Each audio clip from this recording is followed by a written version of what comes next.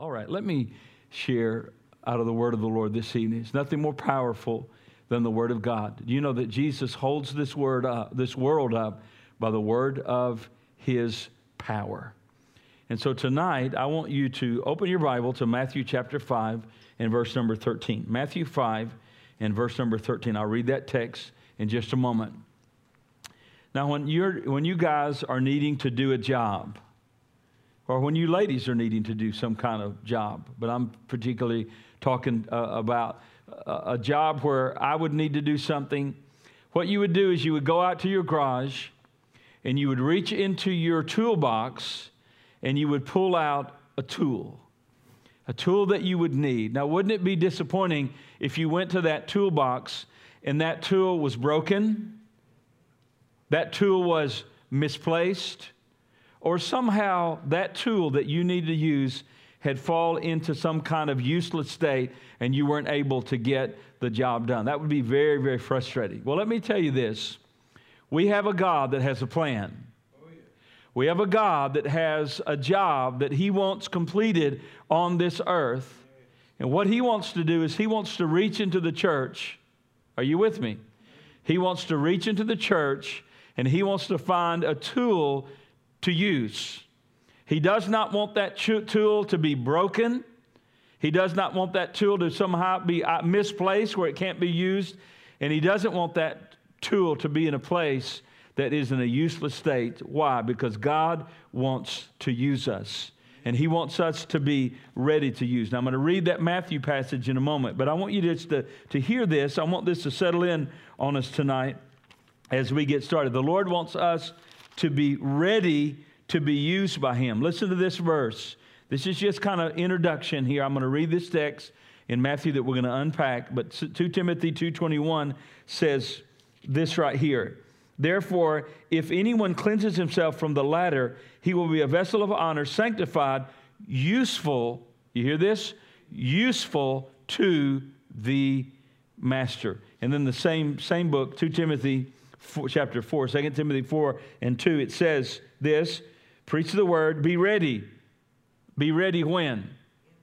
In season and out of season. What does that mean? That means when it's favorable, when it's not favorable, you be ready to be used by the Lord. And then I'll just refer to this, Romans 1:15. Paul said, I love this, I am ready. Paul said that I'm ready to preach the gospel. So the question is, are you ready to be used tonight? If God says, and he does, by the way, have a task for you to do. He has a work for you to do in the church and without the church. Evangelism and discipleship. No one has the right to just come and hear sermons and to not put that into practice in serving. Listen to this. No one ever graduates from servanthood. That's not a class that you graduate out of. The longer we live, the more we should be zealous to serve the Lord. So if God reached into your life tonight, and God says at Trinity Life Church, I have many things I want to do, many plans as we move forward. God's going to reach in, and he's going to say, I need a vessel to do children's ministry, youth ministry, worship ministry, prayer ministry, evangelism ministry, many ministry, hospitality ministry, hospital ministry. I've been in the hospital lately. And that's a wonderful ministry to comfort and to care for people.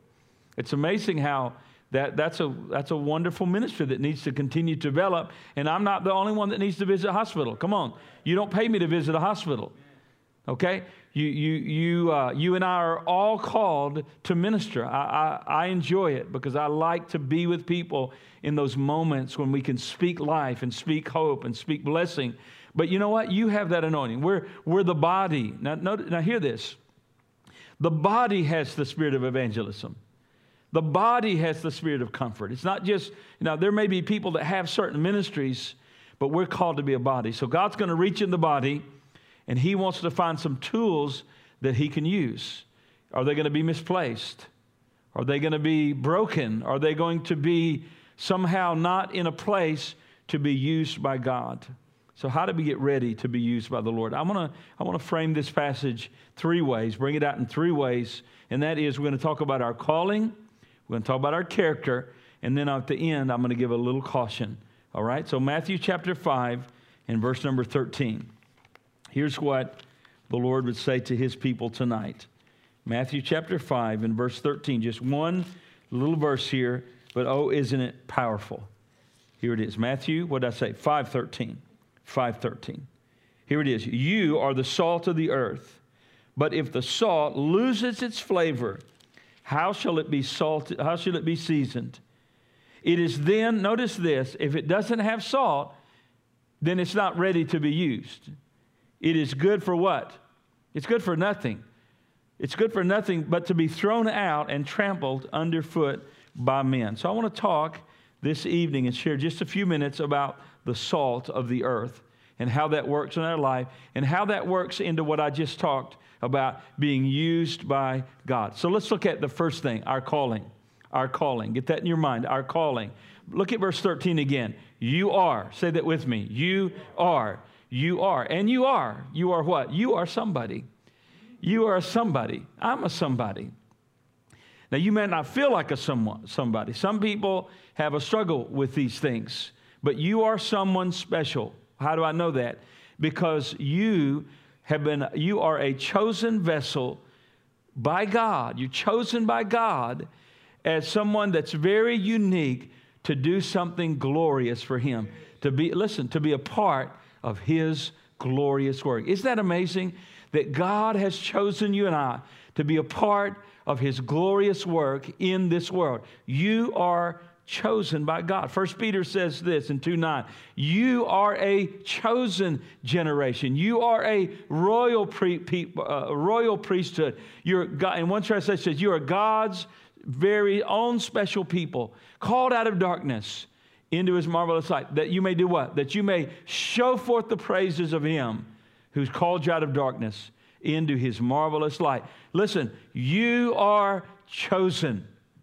No matter how you feel about yourself or what others, you are chosen by God to do something very special. Jesus said to His disciples, you haven't chosen me, but I've chosen you that you may bear fruit for my name.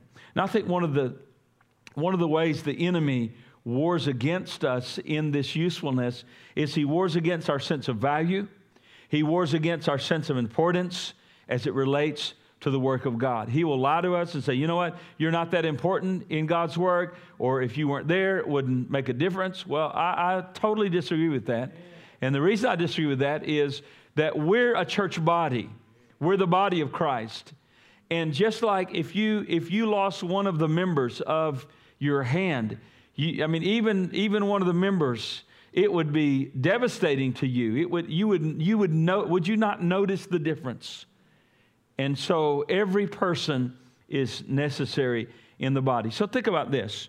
You've been chosen for a special relationship with God. In Ephesians chapter 1, from 3 to about 11, there are 3 to about verse 11.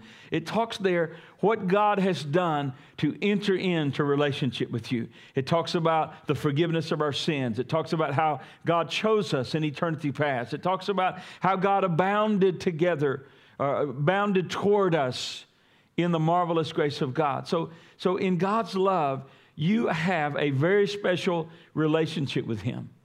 He's chosen you for that relationship. He's actually chosen everyone for that relationship. He's chosen you, but you also have to yield to that plan. And when we yield to that plan and we're born again, we enter into this eternal relationship with God, and we have eternal life. Now, you do understand, you're not going to have eternal life. You possess eternal life right now. And the Spirit of Christ lives in you, and you're a brand new person in Jesus Christ. So you're a very special person. And then we look at verse 12 of that chapter. Now look at this. I won't read that. I just paraphrase all that for time's sake because we want to get to this text. But I do want to read this. It says that you who first trusted in Christ, that you should be to the praise of His glory. So in Ephesians chapter 1, verse 3 through 11, it's telling what God's done and how we've entered this relationship with Him. And then He tells us why. Why did He enter a relationship with you? Now, as glorious as the forgiveness of sins are and is, it's wonderful to know my sins are forgiven not by what I've done, but because of what He's done. Not by my efforts, but I've just accepted what Jesus has done. Isn't that a great plan? There's no plan like it. There's nothing like it anywhere. In any religion, nothing even compares to it. Why? Because it's grace. Just say that word, grace. God has just done a marvelous work. So why did he do that? Was it just to forgive our sins? Was it just to take us to heaven? No. Here it says that we do first trust in Christ should be to the praise of his glory. That somehow, in some way, that God has chosen you to serve him and bring glory to his name. And by serving, we do bring glory to his name because you're great when you serve. You're not great when you elevate yourself and become the center of everything. You're great when you humble yourself and serve someone else. And now hear this. Your service to Christ is always serving someone else. Okay, when you serve, you're always serving someone in the body of Christ. So he wants to use you in this way. So whatever you don't need to allow the past or however your feelings are to allow you to say that I can't be used of God or I'm not useful to God. That's wrong. Your sins are gone. He's equipped you. You're anointed by God to do something very wonderful in his service. So that needs to be your focus, your calling. Paul said this, for me to live is Christ. That means his complete and total focus was on his calling. So in this little text that we've drawn out this evening, the salt of the earth is this. You are. Say that again. You are. That means this. That means everyone in this room, everyone watching on the internet, everyone who will watch it, you have a calling. You have something that you've been anointed for. And I know people struggle with this. I met a gentleman years ago that I was at that church 7 years. Wonderful move of God in that church, by the way. And 7 years before when I'd come, he said, I know there's something for me to do. And he struggled with that. 7 years later, he was still saying the same thing. I know there's something out there. Well, I can tell you what, whatever your hand finds to do that. Don't be interested in some mysterious will of God that whatever it is way out in the future. Right now, God has a purpose, a plan, and a will for you. You are. That is your calling. And Paul was completely focused on that. And you realize that's what you'll be accountable for. See, the Bible says, he that doeth the will of God will abide forever. The will of God is the most important thing in your life. What has God called you to do? What is on your heart? What is burdening your spirit? When you get down to pray, what comes to your heart? What do you move toward? Is it missions? Is it worship? Is it preaching? Is it teaching? Is it kids ministry? Is it youth ministry? Is it outreach? Is it just simply to serve and make the worship of God easier? Maybe it's in food. That's a great helps ministry. Maybe it's ushering like our brother does back here. Maybe you have a great burden for prayer, and that's a real fire in your spirit. But I know this, if you're a child of God, you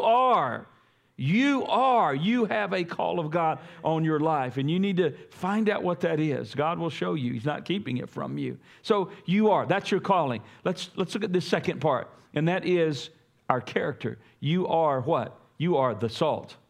You are the salt. We are the salt. That has to do with our character. So here's something. If God's going to reach into our lives, and he's going to pull us out and say, I have a purpose for you, if we're going to really be effective for God, we don't just need to say, well, great, I've got a calling.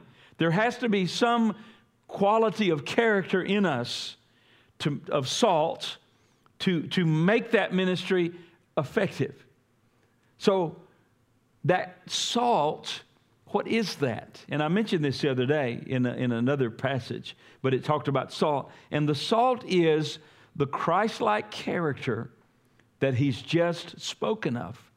It's that it makes our witness credible when we have that saltiness about us. In other words, if we're trying to tell somebody about Jesus and we're living just like the ungodly people around us, there's no credibility there. There's not there. Now, listen, I'm not talking about sinless perfection. I know we're all, but I'm saying there has to be the saltiness of the Holy Spirit in us. And that's what God's doing in us. It's not just about forgiveness of sins. He is forming us into our Lord Jesus Christ and his character. Now, look at this passage again. So, what has Jesus just been talking about in Matthew? We read verse 13. You are the salt. So, but what has he been talking about? If you put your eyes back up in the 3rd verse of chapter 5, Matthew 5:3. Blessed are the poor in spirit, for theirs are the kingdom of heaven. Blessed are those who mourn, for they shall be comforted. Blessed are the meek, for they shall inherit the earth. Blessed are those who hunger and thirst for righteousness, for they shall be filled. Blessed are the merciful, they shall obtain mercy. Blessed are the pure in heart, for they shall see God. Blessed are the peacemakers, for they shall be called the sons of God. Blessed are those who are persecuted for... Well, this next one you don't feel like too much of a blessing. We're still trying to figure that out. But it is a blessing. You're persecuted, you know whose team you're on. The devil doesn't mess with lost folks too much. He's working in them, but listen, it's you he wants to hinder. Blessed are those who are persecuted for righteousness' sake, for theirs is the kingdom of heaven. Blessed are you when they revile you and persecute you and say all kinds of evil against you falsely for my name's sake. Rejoice and be exceedingly glad, for great is your reward in heaven. And for so they persecuted the prophets who were before you. You are the salt of the earth. So what's he been talking about here? He has been talking about the salty character of the Beatitudes. And listen, those Beatitudes, when a person gets saved, the Holy Spirit is working that in some measure in each of our lives. Now, some may be a little farther along in the Spirit, a little more mature, but I can tell you this, the Holy Spirit is producing this salty character in every child of God, or at least trying to. But notice this, then in verse 10 and 12, Jesus is showing how that the child of God will influence the world. There's going to be persecution. Why? You're influencing the world. You're displaying the salty, godly, holy, loving, Christ-like character in the world, and they don't like it because they're of a different spirit. We're in a new world now. We're in a new kingdom now, but we're living on our faith in this world, and there's persecution. See, we should be influencing the world, not them influencing us. So let's look at this salt for a moment. What is salt? How do we see that? When Jesus says, you're the salt, how does he compare that to our lives? Let me list what salt is like. First of all, salt is a preservative. That means this. Salt wards off decay. It wards it off. So, in other words, it holds back decay. It holds back corruption. If you put salt on something, it slows down the corruption. Now, listen, we live in a very corrupt world. I mean, our nation has gotten to a place where there are parts of our nation that is completely given over to demonic spirits. And I won't get into all that tonight. That's not necessarily my message. But I'll tell you, there's whole parts of our world today that are given over and controlled by demon spirits. You say, how do you know that? Because you see the characteristics of demonism. You see that. And so, but we, as the child of God, we have salt in us. We have a sense of slowing down the decay because we're a preservative in a sense. There's a certain antiseptic influence when the child of God is present or should be. If Sodom had just 10 righteous people, God would not have destroyed that vile, wicked city. That's what the Lord told Abraham. If you can find just 10, or Lot said, if there's 10 there, God said, for 10 righteous people in the city of Sodom, I won't destroy it, but I will preserve it. See, listen, the presence of the Christian is literally holding back the judgment of God in this nation. One of these days, the Lord will come and take his people to heaven. Can you imagine how dark, and it will become utterly dark very quickly. I believe, much like it was in the days of Noah in Genesis 6, where the evil had become so evil that continued. There was no light in the culture anymore. They were so dark, their minds were continually on evil. But it says this, but Noah found grace in the eyes of the Lord. Do you know that no matter how dark the culture gets, you can live victoriously for God?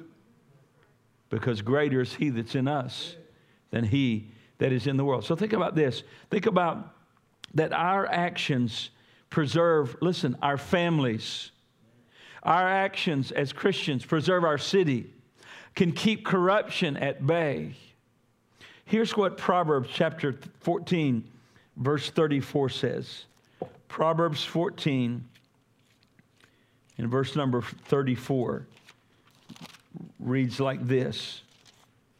Righteousness exalts a nation, but sin is a reproach to any people.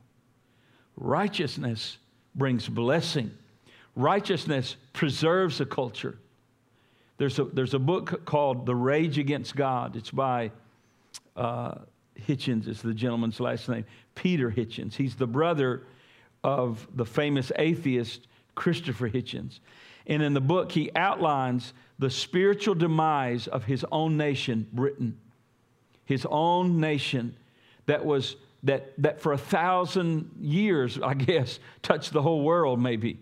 That there was the day when the sun never set on the British Empire, and they were centered in God, and great revivals took place, and the Lord and His Word was in the center of the heart of the culture and the people.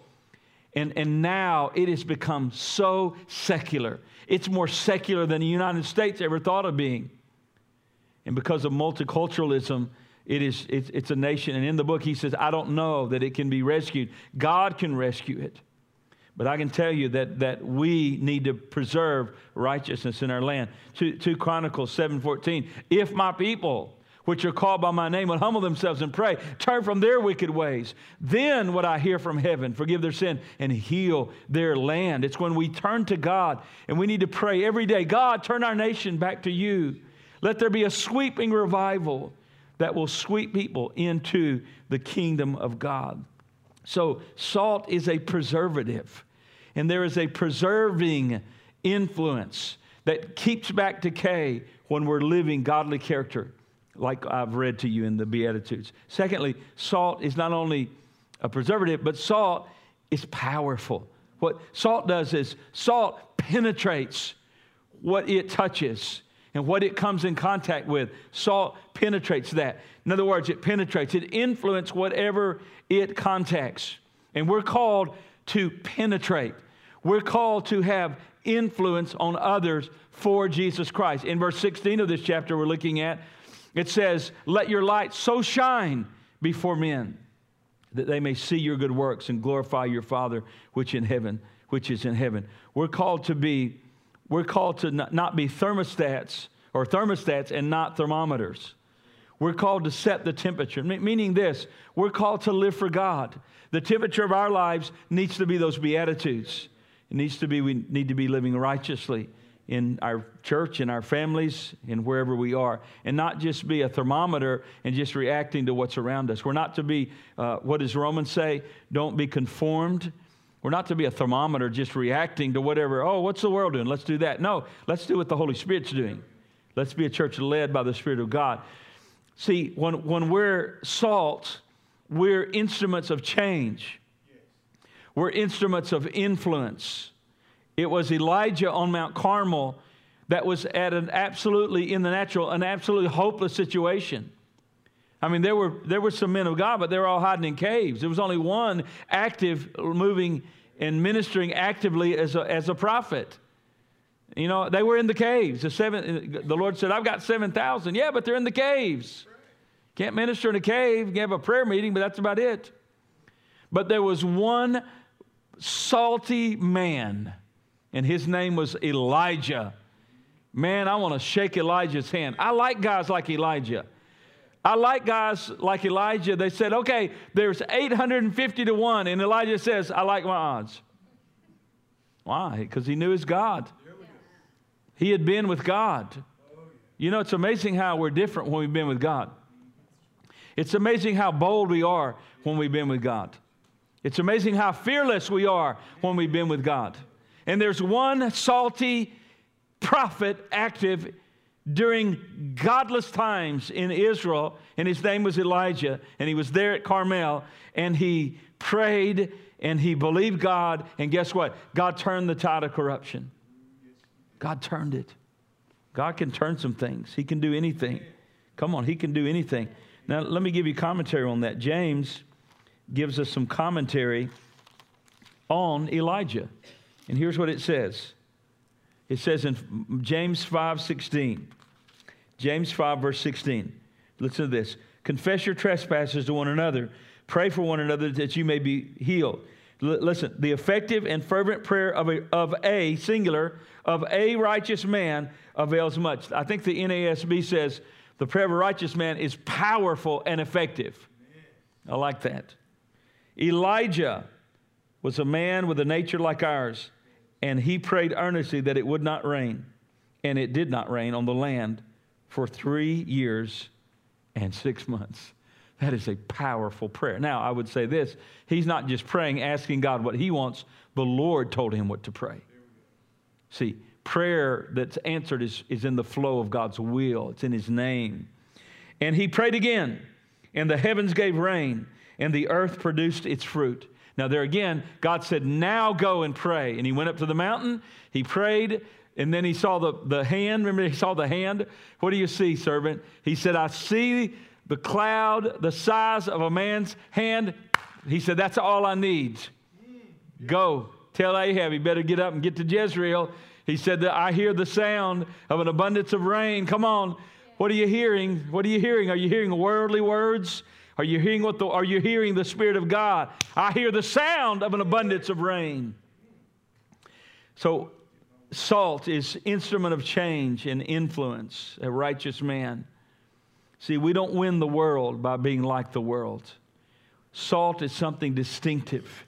Salt is different. God uses our difference to declare his message. You hear that? God uses our distinctiveness to declare his glory and his majesty. We're different. We're called to be separate. You're not going to hear that message in 1 in 1,000 churches today in America. We're called to be separate. We're called to be holy. We're called to be different. The Morton Salt Company says this: the greatest problem with food-grade salt is rust, mixture.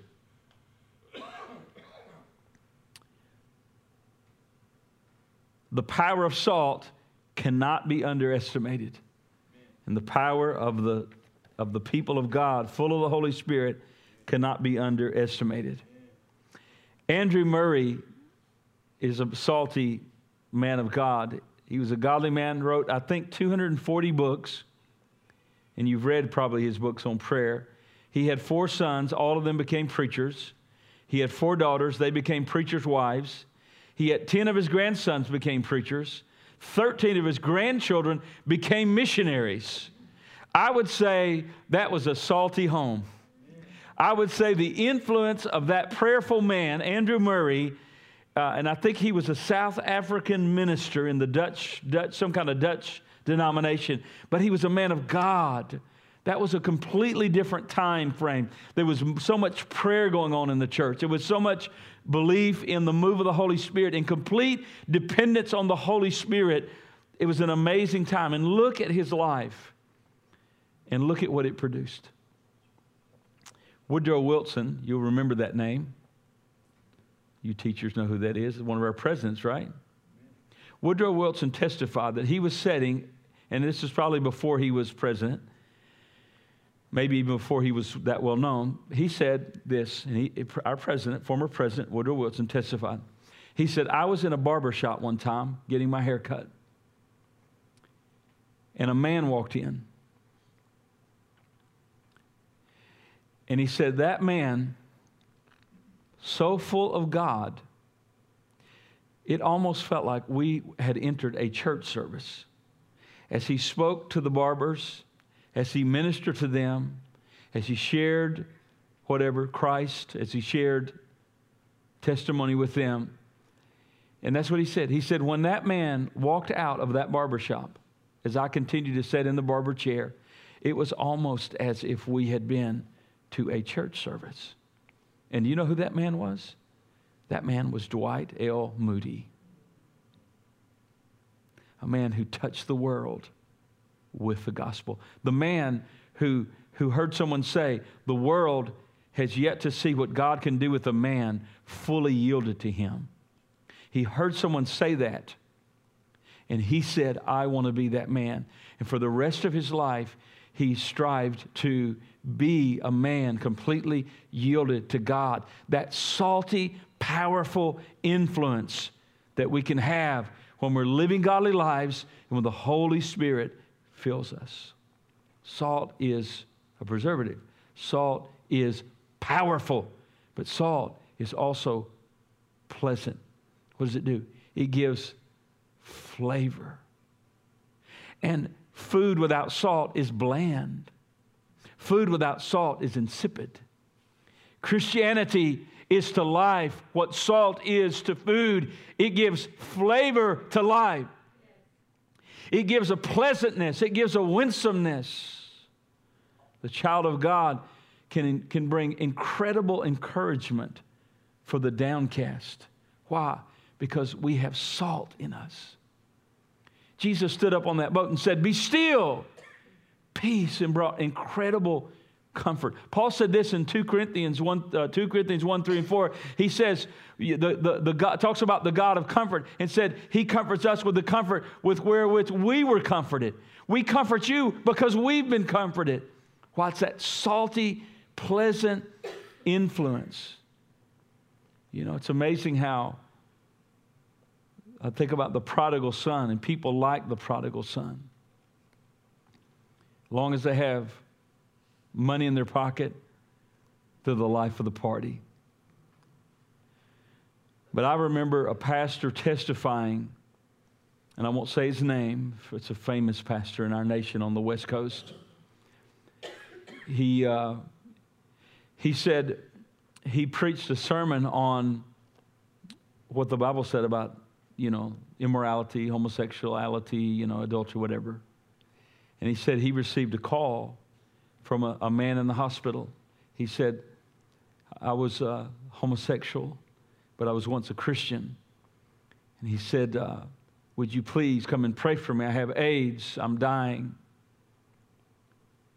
And you know what? He said he went up there to that hospital, and none of that guy's friends that lived that lifestyle, none of those people came and ministered to him.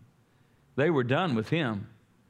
But that minister went in there and led him back to Christ. And not very long later, that man died. And I believe that man will be in heaven. His body might have died of AIDS, but he reached out to the grace of God. I don't believe God's grace is hard to receive. I believe that he is as close as the mention of his name. But salt is pleasant. And there's a sense of pleasantness when we can, by the Spirit of God, bring comfort and bring a word in season like apples of gold and pitchers of silver. And we can bring peace in the midst of the storm because we have peace. We can bring strength to others. Salt is something pleasant. You sprinkle it on food, and it makes it better. You sprinkle Christians anywhere, it makes the place better. You sprinkle Christians in an office building with Christians that have the Holy Spirit, that office is better. It has more peace, more orderliness, more grace, more productivity. Why? Salt is pleasant. It's pleasant. It's the grace of God flowing through the child of God. You, as employees, should be the most pleasant thing in your office. The child of God shouldn't be causing trouble, shouldn't be coming in late all the time and always the gossip at the water cooler and always in the conflicts. No, the child of God is pleasant because we're salt. Salt makes things better. And then, almost finished, then salt promotes thirst. Salt promotes thirst. Our lives in the Lord should create a thirst for those whose hearts have not yet met Christ but are searching. There ought to be something in us that says, you have such peace about you. My marriage is all messed up, but your marriage is such, it seems like you guys just don't ever have any trouble. Well, no, it's not that we don't have trouble. We have Jesus in the middle of it all. Come on, somebody say amen. You seem to have a joy about you. And you can say, well, it hasn't always been that way. But let me tell you, my testimony. Wow, because it creates a thirst. All men shall know that you're my disciples because you love one another. All men shall know. There's something they should know about that. And then I'll close with this. This last one. Salt gives itself. Now think about this. When salt is used, it loses itself. It makes a contribution to our food, and then it's gone. In the chemical processes, it dissipates and it vanishes. Are we willing to give ourselves?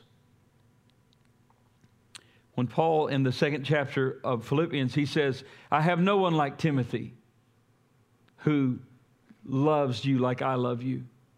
And then he talked about Epaphroditus. He says, basically, there's very few like this who've given themselves so much to the work of God that he almost died. He almost died in serving the Lord. And that's how salt is. And then I close with this. There's a little caution here in verse 13. Look at it again. If you'd put it up on the screen there, and then I want to pray for you. Matthew chapter 5, verse 13. You are the salt of the earth, but if salt loses its flavor, here's a caution. I talked about your calling. You are.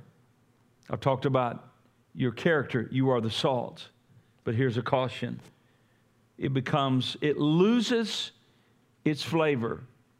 And really, that's not quite right. I mean, it's right, but how it loses its flavor, it's not like it loses its flavor. It's that it becomes so diluted with other things that it loses its effectiveness. And that's a caution. So how do we lose our taste? Through disobedience, apathy, neglect, distracted, becoming so distracted that we're just not doing what the Lord wants us to do. I don't want to lose that flavor because we have a calling in our lives. I want you to stand. I want to pray for you, pray for us, really. Let's just pray. Peyton, if you would just play, or someone just play right there. And what I want to do is just take a moment here. And I think we just need to ask the Lord how He wants us to apply this in our lives here. Because we're the salt. We're the salt. We have a call of God. We have a call that what the Lord wants us to do in our lives, and we just need to apply this. As much as pray about it, we just need to apply it to our lives and become what He desires us to become. Let me pray. Father, we're so grateful this evening. Grateful for your love, your mercy, and your grace. We are the salt. We are the salt because you put your life in us. We are the salt because your Holy Spirit wants to manifest salty, Christ-like influence around us. And I pray that we become more salty. Just pray that for yourself. Just put your hand over your heart. Lord, make me a more salty Christian. Let me have more of your grace in me. Let your life and your grace flow in us. Let us be like the Antioch church where Barnabas went there and it said that he saw the grace of God. In other words, he saw the influence of the Holy Spirit among them. And Lord, my prayer is that we would become salty, more salty. We can't do it on our own. If we tried 1,000 years, 1,000,000 years. But Lord, your word says that you work in us to will and to do your good pleasure. So Lord, work in each of our lives. More of your grace, more of your love, more of your kindness, more of your ministry through us. Oh, we thank you today. And Lord, thank you for this service tonight. Thank you for hearing our prayers for healing and for comfort. And for this, we're so grateful. In Jesus' name, amen.